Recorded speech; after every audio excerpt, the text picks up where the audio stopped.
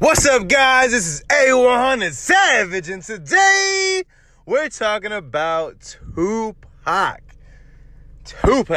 Tupac. Yeah, bro. Motherfucking Tupac, bro.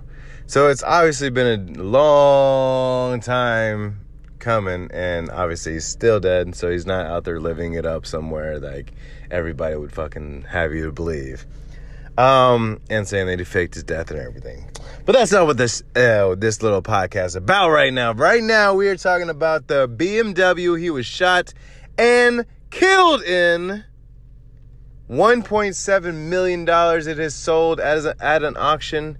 They had to renovate this thing to make it look all nice. There's a few little things they couldn't do. I don't care who the fuck that in there. If someone died in a car, like murdered-wise, I don't want the car. I don't want it, like, near me. I don't want to hop in it and take a fucking selfie. Look at me, I'm in this. No, fuck that, bro. I don't want nothing to do with shit.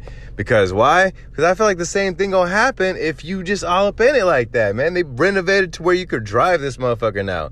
And had the bullet hole in that shit. And like, hell no, bro. You tripping. Tupac died in this motherfucker. Let that nigga sleep. Why y'all selling this weird ass shit anyways? And it was said that the car dealership was actually going to sell it as is, like before they did anything to it. The flat tires, the bent up ass rim, the whole bullet holes all the way through the fucking side of it.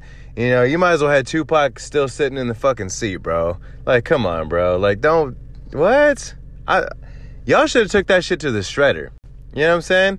Like, okay, whenever XXXTentacion, when he got murdered in his car, that made sense for you to sell it because there was no holes anywhere at all. And honestly, it was like a brand new car that you honestly would not know that this kid had just died in this motherfucker. You know what I'm saying? But still, that would be fucking creepy. In my opinion, that still would be creepy.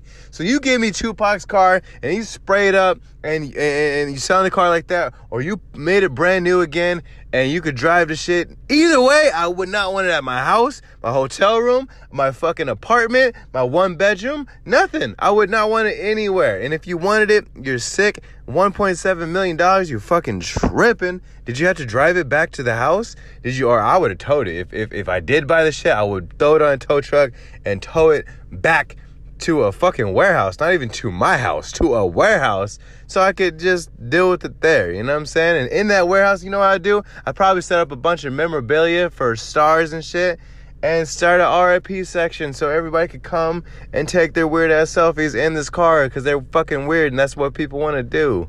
I don't know, man. I find it to be a little bit sick that we're out here still, you know, thinking about Tupac and this murdered ass car. Like, that just seems crazy, bro. That seems like, why? Don't do it, dog. Don't do it. It's just leave it alone, man.